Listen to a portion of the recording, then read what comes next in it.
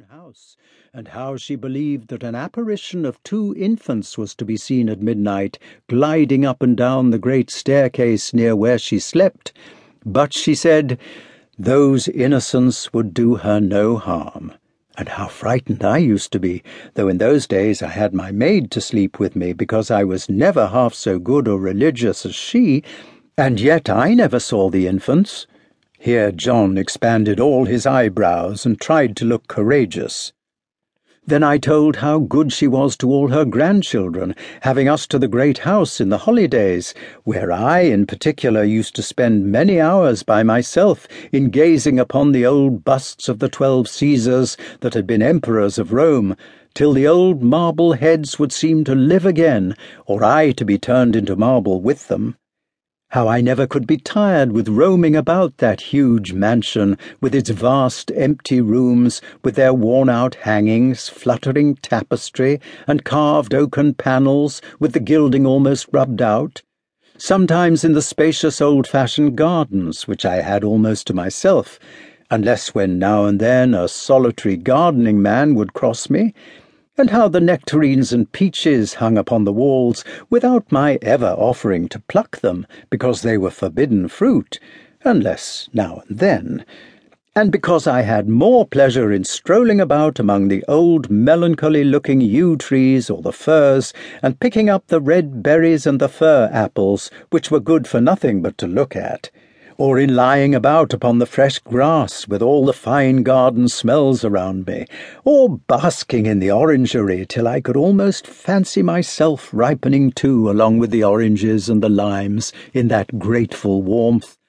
or in watching the dace that darted to and fro in the fish-pond at the bottom of the garden, with here and there a great sulky pike hanging midway down the water in silent state, as if it mocked at their impertinent friskings.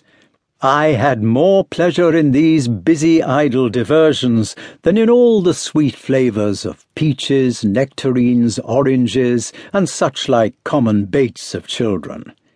Here John slyly deposited back upon the plate a bunch of grapes, which, not unobserved by Alice, he had meditated dividing with her, and both seemed willing to relinquish them for the present as irrelevant.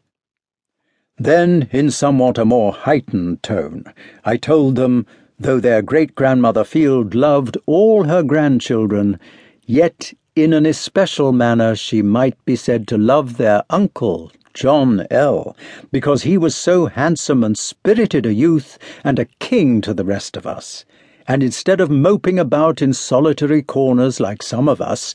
he would mount the most mettlesome horse he could get, when but an imp no bigger than themselves, and make it carry him half over the county in a morning, and join the hunters when there were any out. And yet he loved the old great house and gardens too, but had too much spirit to be always pent up within their boundaries. And how their uncle grew up to man's estate as brave as he was handsome, to the admiration of everybody, but of their great-grandmother Field most especially,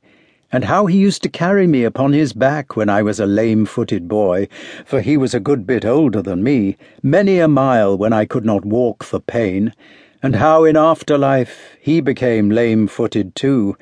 and I did not always, I fear, make allowances enough for him when he was impatient and in pain,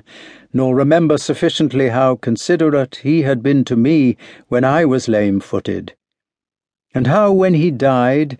though he had not been dead an hour, it seemed as if he had died a great while ago, such a distance there is betwixt life and death. And how I bore his death, as I thought, pretty well at first, but afterwards it haunted and haunted me, and though I did not cry or take it to heart as some do, and as I think he would have done if I had died, yet I missed him all day long, and knew not till then how much I had loved him. I missed his kindness, and I missed his crossness, and wished him to be alive again, to be quarrelling with him, for we quarrelled sometimes, rather than not have him again, and was as uneasy without him as he, their poor uncle, must have been when the doctor took off his limb. Here the children fell a-crying, and asked if their little mourning which they had on was not for Uncle John.